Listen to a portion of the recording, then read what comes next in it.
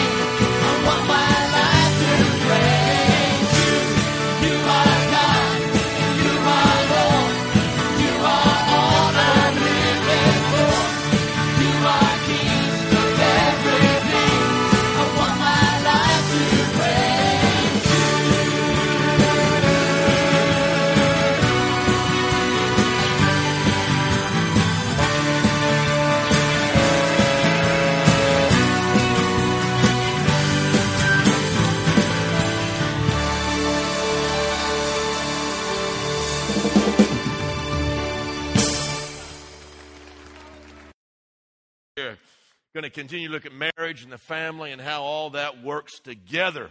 And it's complicated stuff, but God has the answer in the Word of God. Let's stand together for God's Word today. Genesis 2 and verse number 18.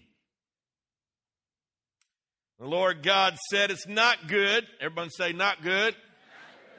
That man should be alone. I will make a helper comparable to him.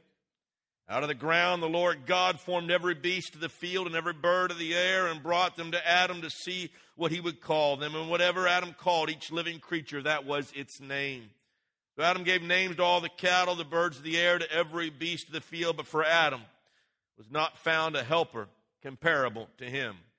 The Lord caused a deep sleep to fall on Adam, and he slept, and he took one of his ribs, and he closed up the flesh in its place.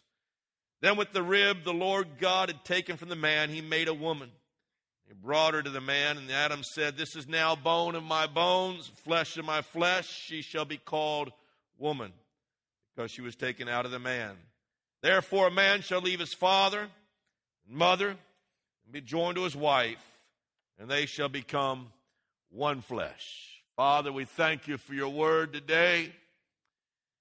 God, I thank you for every couple represented here, every person here today, every family member, Lord Jesus. God, as we look at your word, I pray that you will teach us how that we can have better marriages, better homes, better families. God, we need your help today so desperately. So teach us through your word. We'll give you the praise and glory for what you are going to do. We ask all this in your mighty name. Amen and amen. God bless you. You may be seated. Man was out golfing one day, and he hit his ball, and it landed on top of an ant pile. And wanted to follow all the rules. He wasn't about to touch his ball or move his ball, and so he took out his 7-iron out of the bag. He walked over and proceeded to try to hit that ball, and he took a swing, and he wound up, and he swung and went right underneath the ball. Ants were flying everywhere. There was destruction everywhere. There was carnage everywhere. Dead ants all around. But not deterred, he took his club, he got ready to swing again. He says, "I'm going to hit the ball this time." And he swung again, and this time went once again underneath the ball, and ants were flying in every direction you could imagine. They were wounded, they were killed, there were dead ants flying everywhere. Did it again the third time, still no success. The ball just kind of settled back at the very same spot. More ants were killed and wounded. The fourth time, he did it one more time, hit underneath the ball. Ball settled right down in the very same place. Finally, one ant spoke to those who were remaining and says, "If we don't get on the ball, we're all going to die."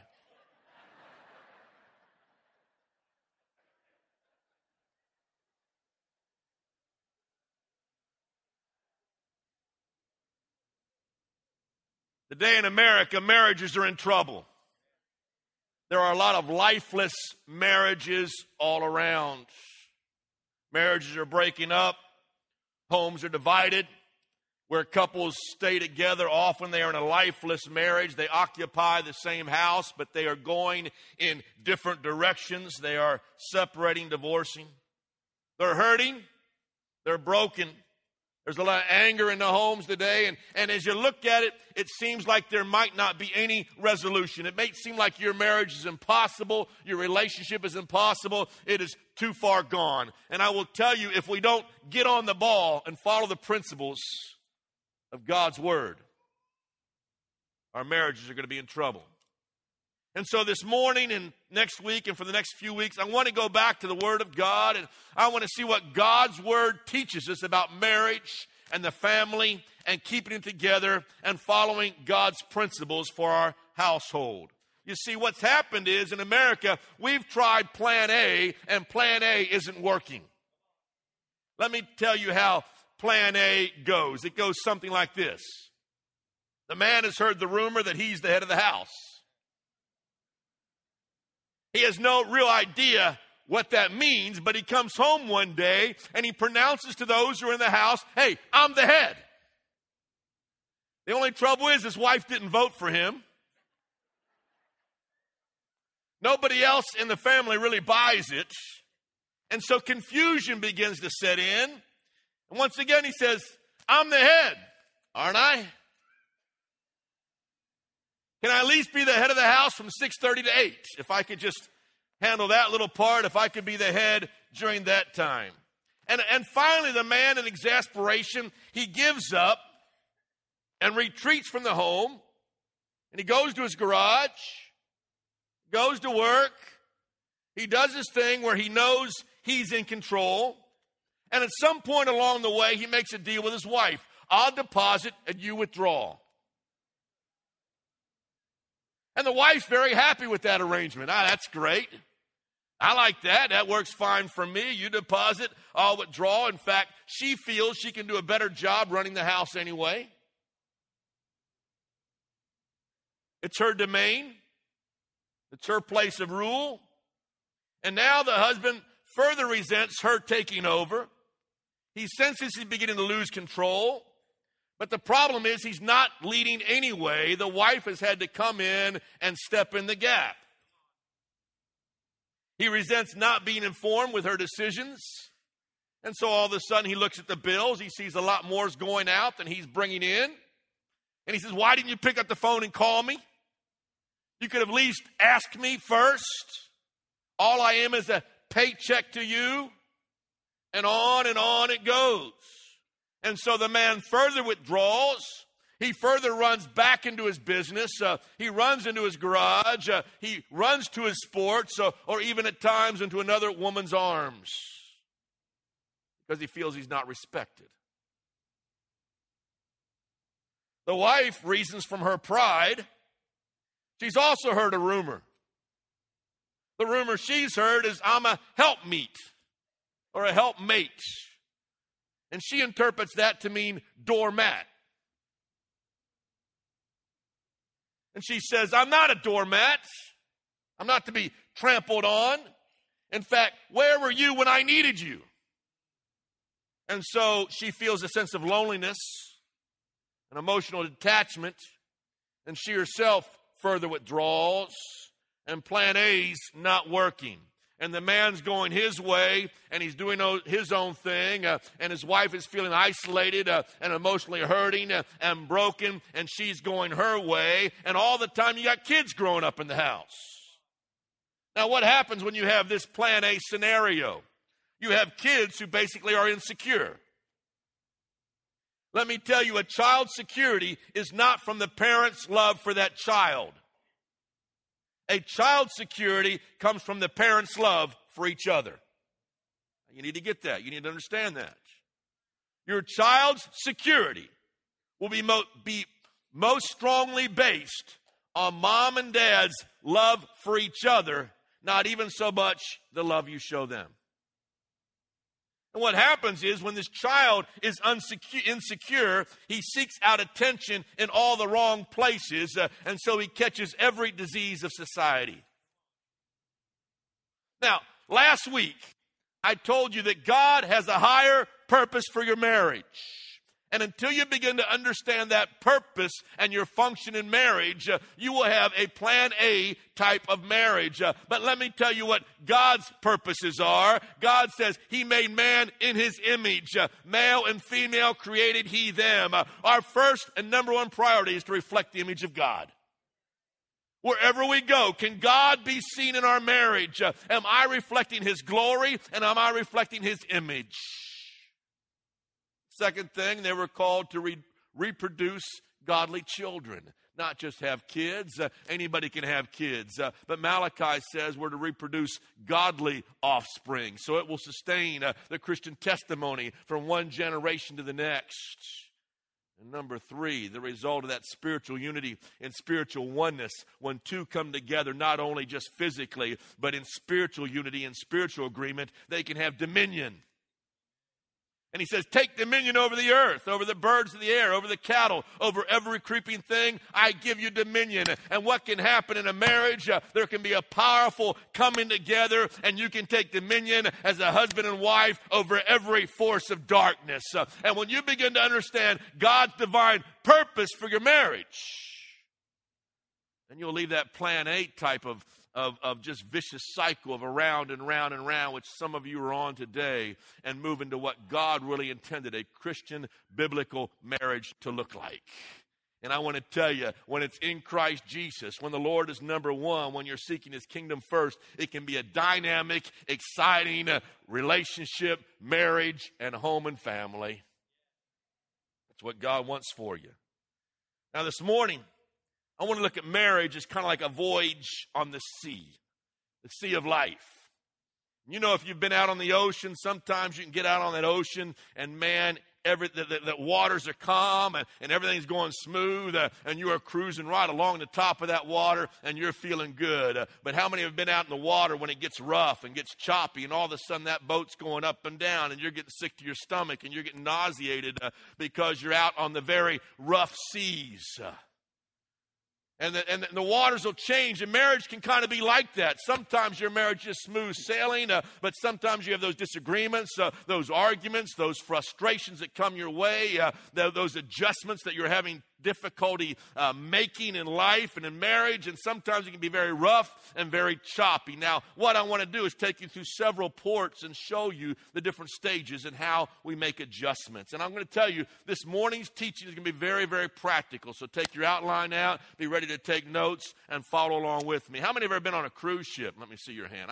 I like cruising, man. It's just about the cheapest vacation you can take. They give you all your food. Believe me, I ate enough food in one day to pay for that entire cruise. And they have activities going on. And then they have what they call as ports of call. And so if you're going through the Caribbean, they'll stop at different islands along the way, and you get out and you snorkel or scuba dive or do whatever and have a great time. And so cruising's kind of neat. Well, we're going to take you through 5 different ports of call on this cruise ship called marriage. I want you to jot these down, and at some place you're going to see yourself at one of these ports, because we're going to hit the port of life you're in right now, and I want to give you practical insight from God's Word how we make it in each different port of call. With me? All right, number 1, there is that adjustment port. Write that down. The adjustment port. That's where you're getting to know each other. That's that very first port of call. It's when you are shifting from being single to married life. And that port usually is about 2 to 5 years span of time, length of time. Now, when you're single, guys and girls, listen to me, you got incredible freedom. Man, you can go shopping when you want to. Ladies, you can, men aren't doing that, but ladies, you can go shopping when you want to. You can spend your money how you want to, your time how you want to. No one's telling you what to do. And then all of a sudden, you get married. And you're making these different purchases together, and you're filling up your social calendar, and you're making those decisions as 2 become 1, and so 2 of you are working on those decisions together, and all of a sudden the freedom isn't quite what it once was when you were single. That marriage port. Now, in order to make this first adjustment port, there's got to be major flexibility. In fact, I will tell you, if you are a rigid person, marriage will not work well for you. You got to learn how to be flexible, because there's now 2 of you working together in one accord. And it requires a couple of things. First of all, it requires bending. Bending. It's that ability to negotiate and remain flexible when resolving your differences. It's bending. You each bend, you each move, you each work together. What so often happens, though, in these early years of marriage is what we call power struggles. Who's in charge? Who's in control? And when that is going on, it will kill a marriage. The typical areas, especially in the early days, the typical power struggle areas will be in the areas of money and finances and sexual adjustments. Now the thing is, these are not really the issues. The real issue is about who's in control, who's in charge. You see, in marriage, when one person wins, you both lose. It's not about winning. It's not about having your way. It's about oneness. It's about a partnership. It's about togetherness. It is not a dictatorship. It's about cooperation, not competition. The adjustment port. Bending. You've got to bend. You've got to be flexible. The other word is blending. And so what you have is not only you got to get along with your new wife or your new husband, you got to get along with their families. Isn't that fun? And blending. And so it is a blending of families literally coming together. And so what happens is she comes from her family background. You got your family background. You both think they're perfect. And then it comes together and you got to form your own unique family identity.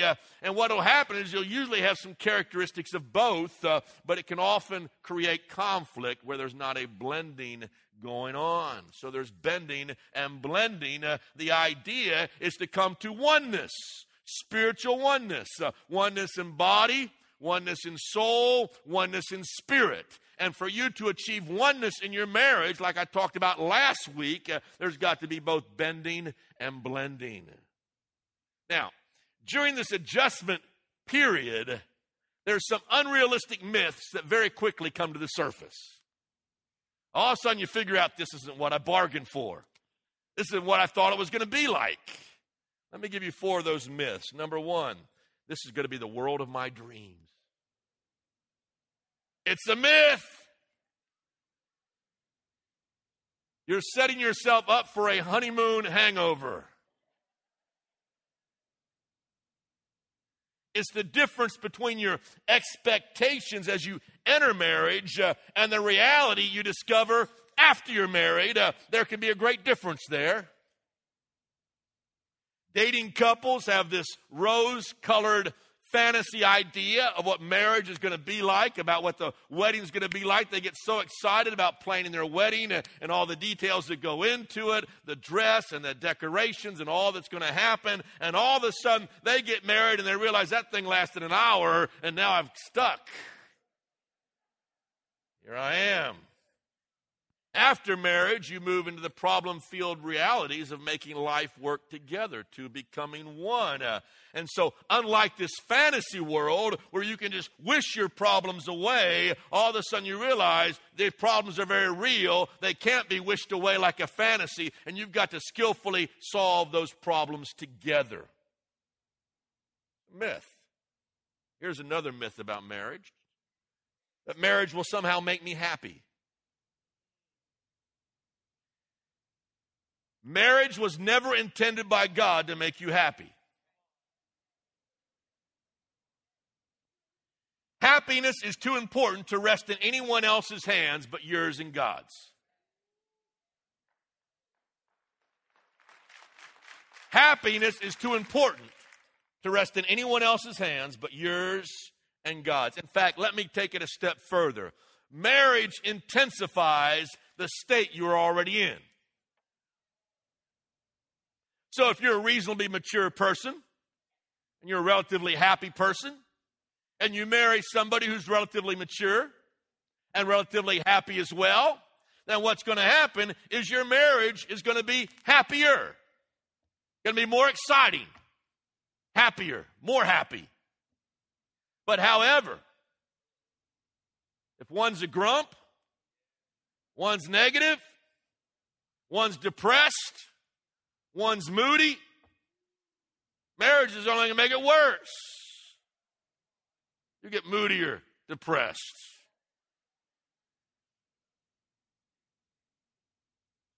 Marriage alone will not make anyone happy. What will make you happy? I'll tell you what will make you happy. We were created by God for fellowship with Him. And we're fulfilling the purpose that God made us and God created us. That's the key, my friends, to joy. It is fulfilling the purpose for which God made us. Turn 1 Corinthians chapter 6. 1 Corinthians chapter 6. Look, if you would, at verse number 19. Or do you not know that your body is the temple of the Holy Spirit who is in you, whom you have from God, and you are not your own? You're bought with a price, therefore glorify God in your body and in your spirit, which are God's. In other words, you were designed to be a temple to house God's Spirit. And until God's Spirit comes and lives inside of you, you will never find that joy in life because you're not fulfilling the purpose for which God made you. You were made to be a habitation for God's Spirit. And when you discover that, when you begin to understand the kingdom of God, he says in Romans 14, the kingdom of God is not meat and drink. It's not what you do or don't do. It's not what you eat or don't eat. The kingdom of God is righteousness, peace, and joy in the Holy Spirit. The only happiness can be found in that right relationship with Christ. Number 3, here's a myth. This is an interesting one. The person I dated is not the same person I married. Or the person I dated is the same person I'm marrying. That's the myth. And then you wake up and go, ah! The story of one story in the Bible just cracks me up. I mean, every time I read it, it's so funny. The humor's built right into it. It's Jacob and Rachel and Leah.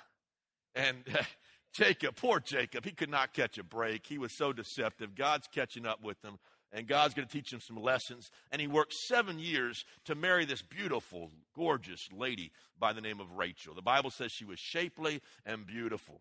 And so he's waited 7 years. He has worked so hard, and it's dark. It's night. The party's over. He goes to bed with her in the tent. They don't have lights going on. They don't have all this going on. And so he wakes up the next morning. The sun comes up, and he rolls over to see Leah's there, and he goes, ah!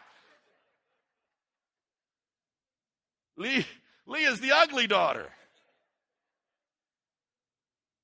And he said, what have I done? And he's screaming outside his tent. And I preached on this last year, and you can imagine how bad Leah must have felt, and all these dynamics are going on. Well, that's what happens in marriage. You marry somebody. Oh, man, you dated the whole time. He opened the door for you. He was so nice to you. He just read poems to you. He did everything he could. I mean, he was just Mr. Romantic. I mean, he wants to marry you. And all of a sudden you wake up, he's different. He's got a temper. He's got some nasty habits. He's a goofball. He can't earn any money. He's just, and all of a sudden you discover that the person you marry is not the same one you dated. Because we're all on our best behavior when we date. We have this idealized view of the person we're married because we're so in love. Listen, they are filled with flaws and faults and problems because you're human. Understanding that can spare you unnecessary disappointment.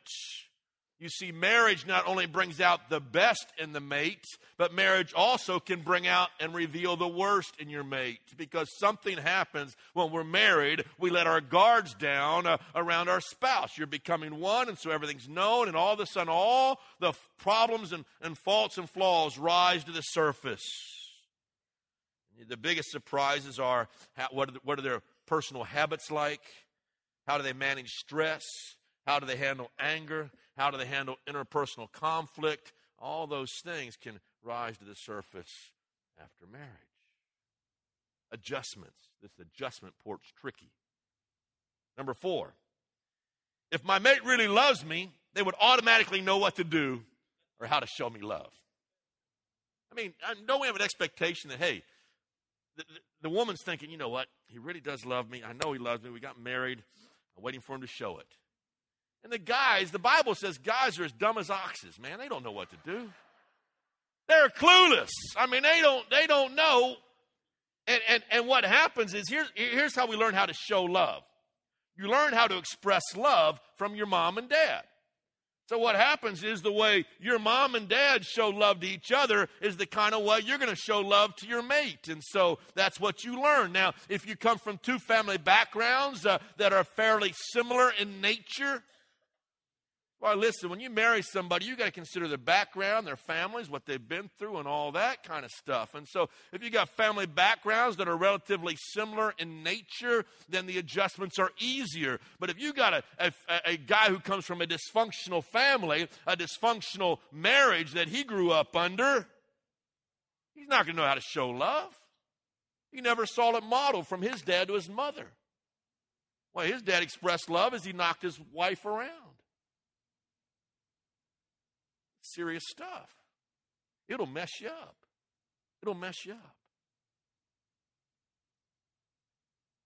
The greater the difference in family experiences, the greater the unmet expectations will be. And all this surfaces in these first 5 years of marriage. The partner's love, just because your partner loves you, doesn't make he or she a mind reader. So you've got to show them how you want love expressed, how you want affection expressed, how you're going to handle your disagreements, how you're going to work those things out together. Turn to 1 Peter chapter 3. Let me give you a verse for this. 1 Peter chapter 3. It's addressed to men, I think, probably because women tend to be more of mysteries. But 1 Peter 3 and 7. Husbands, likewise, dwell with them with understanding. He's talking about the marriage. He said, your wife's complicated. Try to understand them. Try to understand what they want, how to meet their needs, how to show love to them, how to work through your problems together, what makes them tick. Men, learn everything you can about that spouse. Giving honor to the wife as the weaker vessel and being heirs together with the grace of life, that your prayers may not be hindered. And so these first 5 years, these are critical. That's why if you can get through that first 5-year period of time, you're on the home. You're doing good. You're moving through, and you're going to make it, hopefully. Number 2, childbearing port. Some of you are there. Some of that's where you're at in your life. You're starting to have children. Little kids are coming into the house, and usually happens in your middle 20s, all the way up to the early 30s, somewhere along in there. Genesis 1:28. Then God blessed them, and God said to them, be fruitful and multiply. This was a part of God's commission to Eve and Adam. He said, you guys be fruitful and multiply and have children. This is a part of your responsibility as parents to produce a godly generation to follow you. Now, parenting is a shared experience.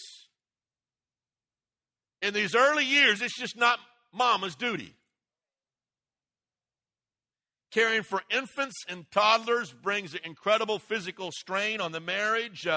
But when the father shares in the responsibility, all of a sudden, this wife will love you so much more because you're right beside her, helping her every step of the way. And it intensifies the father's bond with his children as well. Okay? Everybody wins when two cooperate together in taking care of those children. Turn to Ephesians chapter 6. I want to show you a scripture. You'll see this again, but let me show it to you today. Ephesians 6 and verse 4. And you fathers, do not provoke your children to wrath, but bring them up in the training and admonition of the Lord. Who does he tell to bring up children in the training and admonition of the Lord? Listen, man, that's part of your responsibility as the father, as the head of the house. Bring them up in the fear and admonition of the Lord. Men, don't miss that incredible golden opportunity to be with your children.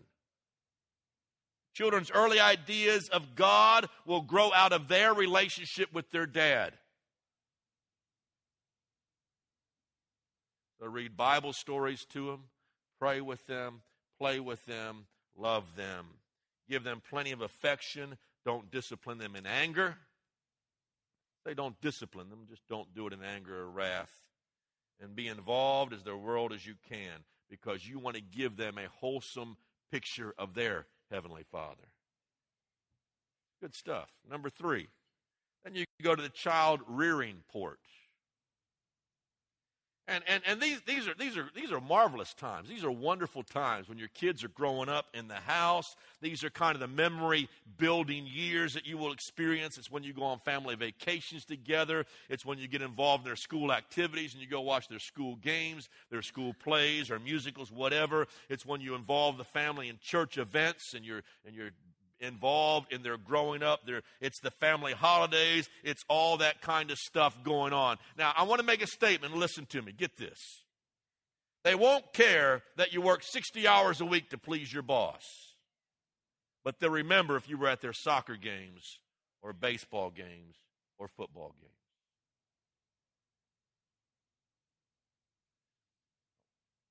I want to encourage you. Do your best to live on less than 2 full-time incomes. I'm not saying this to bring guilt on people. I just want to encourage you. Don't be so consumed with money and things and getting stuff. Your kids need you. They don't need your toys and your trinkets and your stuff.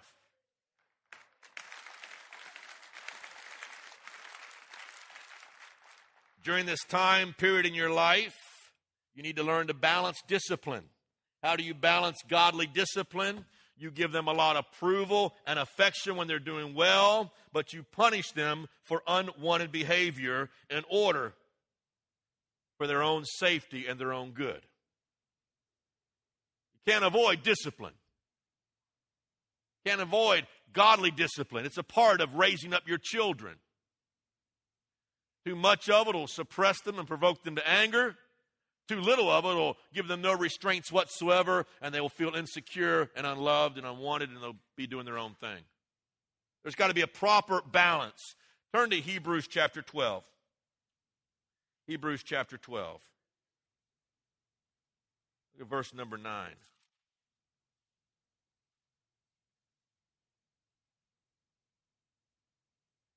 9 to 11. Furthermore, we had human fathers who corrected us, and we paid them respect.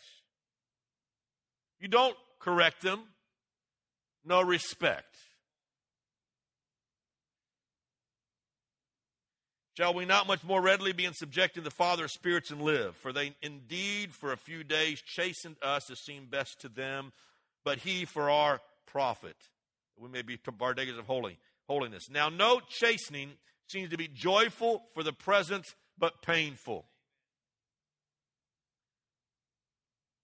I love the response to the kid who says, or the father says, this is going to hurt me more than it hurts you. You want to cry out as a kid, well, spare yourself the pain, Dad. Don't do it. No chastening seems to be joyful for the present, but painful. Nevertheless, afterward it yields a peaceable fruit of righteousness to those who have been trained by it. Number 4, they're a child launching port. Some of you are right there. Your kids are getting bigger. They're growing up. They're adults in body. They're not there in mind. They think they're there in mind. They think they know a whole lot more than you do. But they're not. This can be an emotionally challenging time because the kids are as large as you are, so you no longer can rule by intimidation. You're looking up at them. And the world's frightening because you've got all this possibility of sexual misconduct going on in our schools and among our teenagers today, and you're worried about substance abuse, and all those things kind of come into play, and it can be a terrifying time when you're raising teenagers. The key is to trust your children, but supervise them at the same time. It's a tough balance to achieve. During the Cold War in the mid-20th century, there was this Soviet-American nuclear warfare that was threatening civilization. So we had that time called the Cold War. All the spying was going on, and the Russians are building up their nuclear arms. We're building up our nuclear arms. We're spying on each other with the possibility that any time you put your finger on the button, and it all goes up. And so the military and political leaders developed the slogan, trust but verify. Trust but verify. That's kind of the way it is with our teenagers. Trust your children to live that Christian life you've modeled before them as they were growing up, but also verify. Know who their friends are. And know their friends' parents. And know where they're going. And know when they're going and when they'll be back.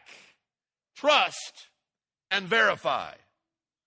Define the issues of life that are majors and those things that are minors in life of your teenager, and don't major on the minors and minor on the majors. Let me give you some of the majors. Jot this down, guys. What are the majors? Who are their friends? Critical. Number 2, where are they going? And I would say a real strong major is begin to give them a sense of their vocational direction. Work with them on what they're going to be doing for the rest of their life. If you've modeled a Christian life and they've seen how it brings joy and happiness to your life, joy and peace to your life and to your marriage, then they will think twice before they throw all that away. That child rearing port. And then number 5 is that empty nest port. Some of you are right there right now. That's where you're at. That's the port you're docked in right now. It's the empty nest port, although I will tell you that is often a misnomer, because no sooner are the children out of the way than all of a sudden right in the back door comes all the grandkids. And it's kind of fun. That's a neat time in life. That's an exciting time in life, and it's neat. There was a bumper sticker that said this: if I'd known grandchildren were so much fun, I'd have had them first. I can say a big amen to that. All you grandparents know what I'm talking about.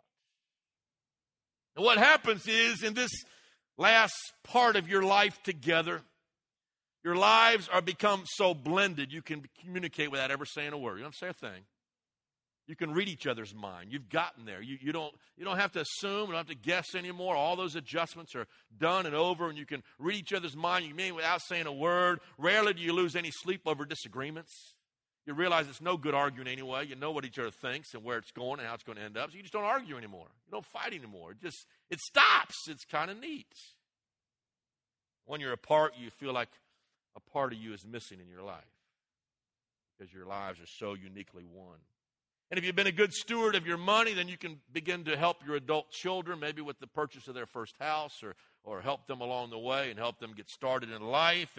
And when you retire, you have more time with your grandchildren and more time to give back to your church and to the community because now you're no longer working, and so you can just give your life back. That's an exciting time. And as you approach the sunset of your life, it seems like only yesterday you began your journey together. Now, what's the key here? It's keeping the right priorities in your life. Listen to me, every one of you. It all starts with God. It all starts with your relationship with the Lord Jesus Christ. It begins right there. That is the most important relationship in your entire life, a right relationship with God. Your body, the temple of the Holy Spirit. Number 2, your spouse is more important than any other earthly person in your life. Number 3, your children. Number 4, your parents. You keep that kind of priority right, it will prepare you for the time when your children leave. You see, because God's been number 1 and your spouse has been number 2 in your life. Therefore, when children do begin to leave the home, you're not left with a shell of a marriage left because you've built that marriage together. That marriage only gets stronger.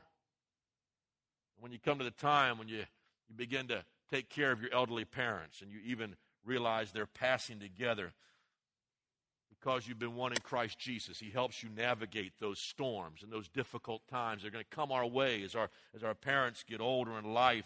But if you put God first and your marriage second and your children third, this becomes a prescription for a healthy, fulfilling marital life together. Now, I want you to come back next week because I have a message that I want to bring to you. And it's, why are women so weird and men so strange? Please, please do not miss it. We're going to do a study of Ephesians chapter 5. We're going to break down this whole head thing and respect thing and the love thing and the respect thing. And we're going to work through all that together and find out. Just really delve into how this whole marriage thing is designed by God to work. Musicians, come on up. Stand with me. Just stand. This podcast has been a presentation of Faith Assembly, where our mission is to connect people with Christ and to experience life. Thank you for listening this week.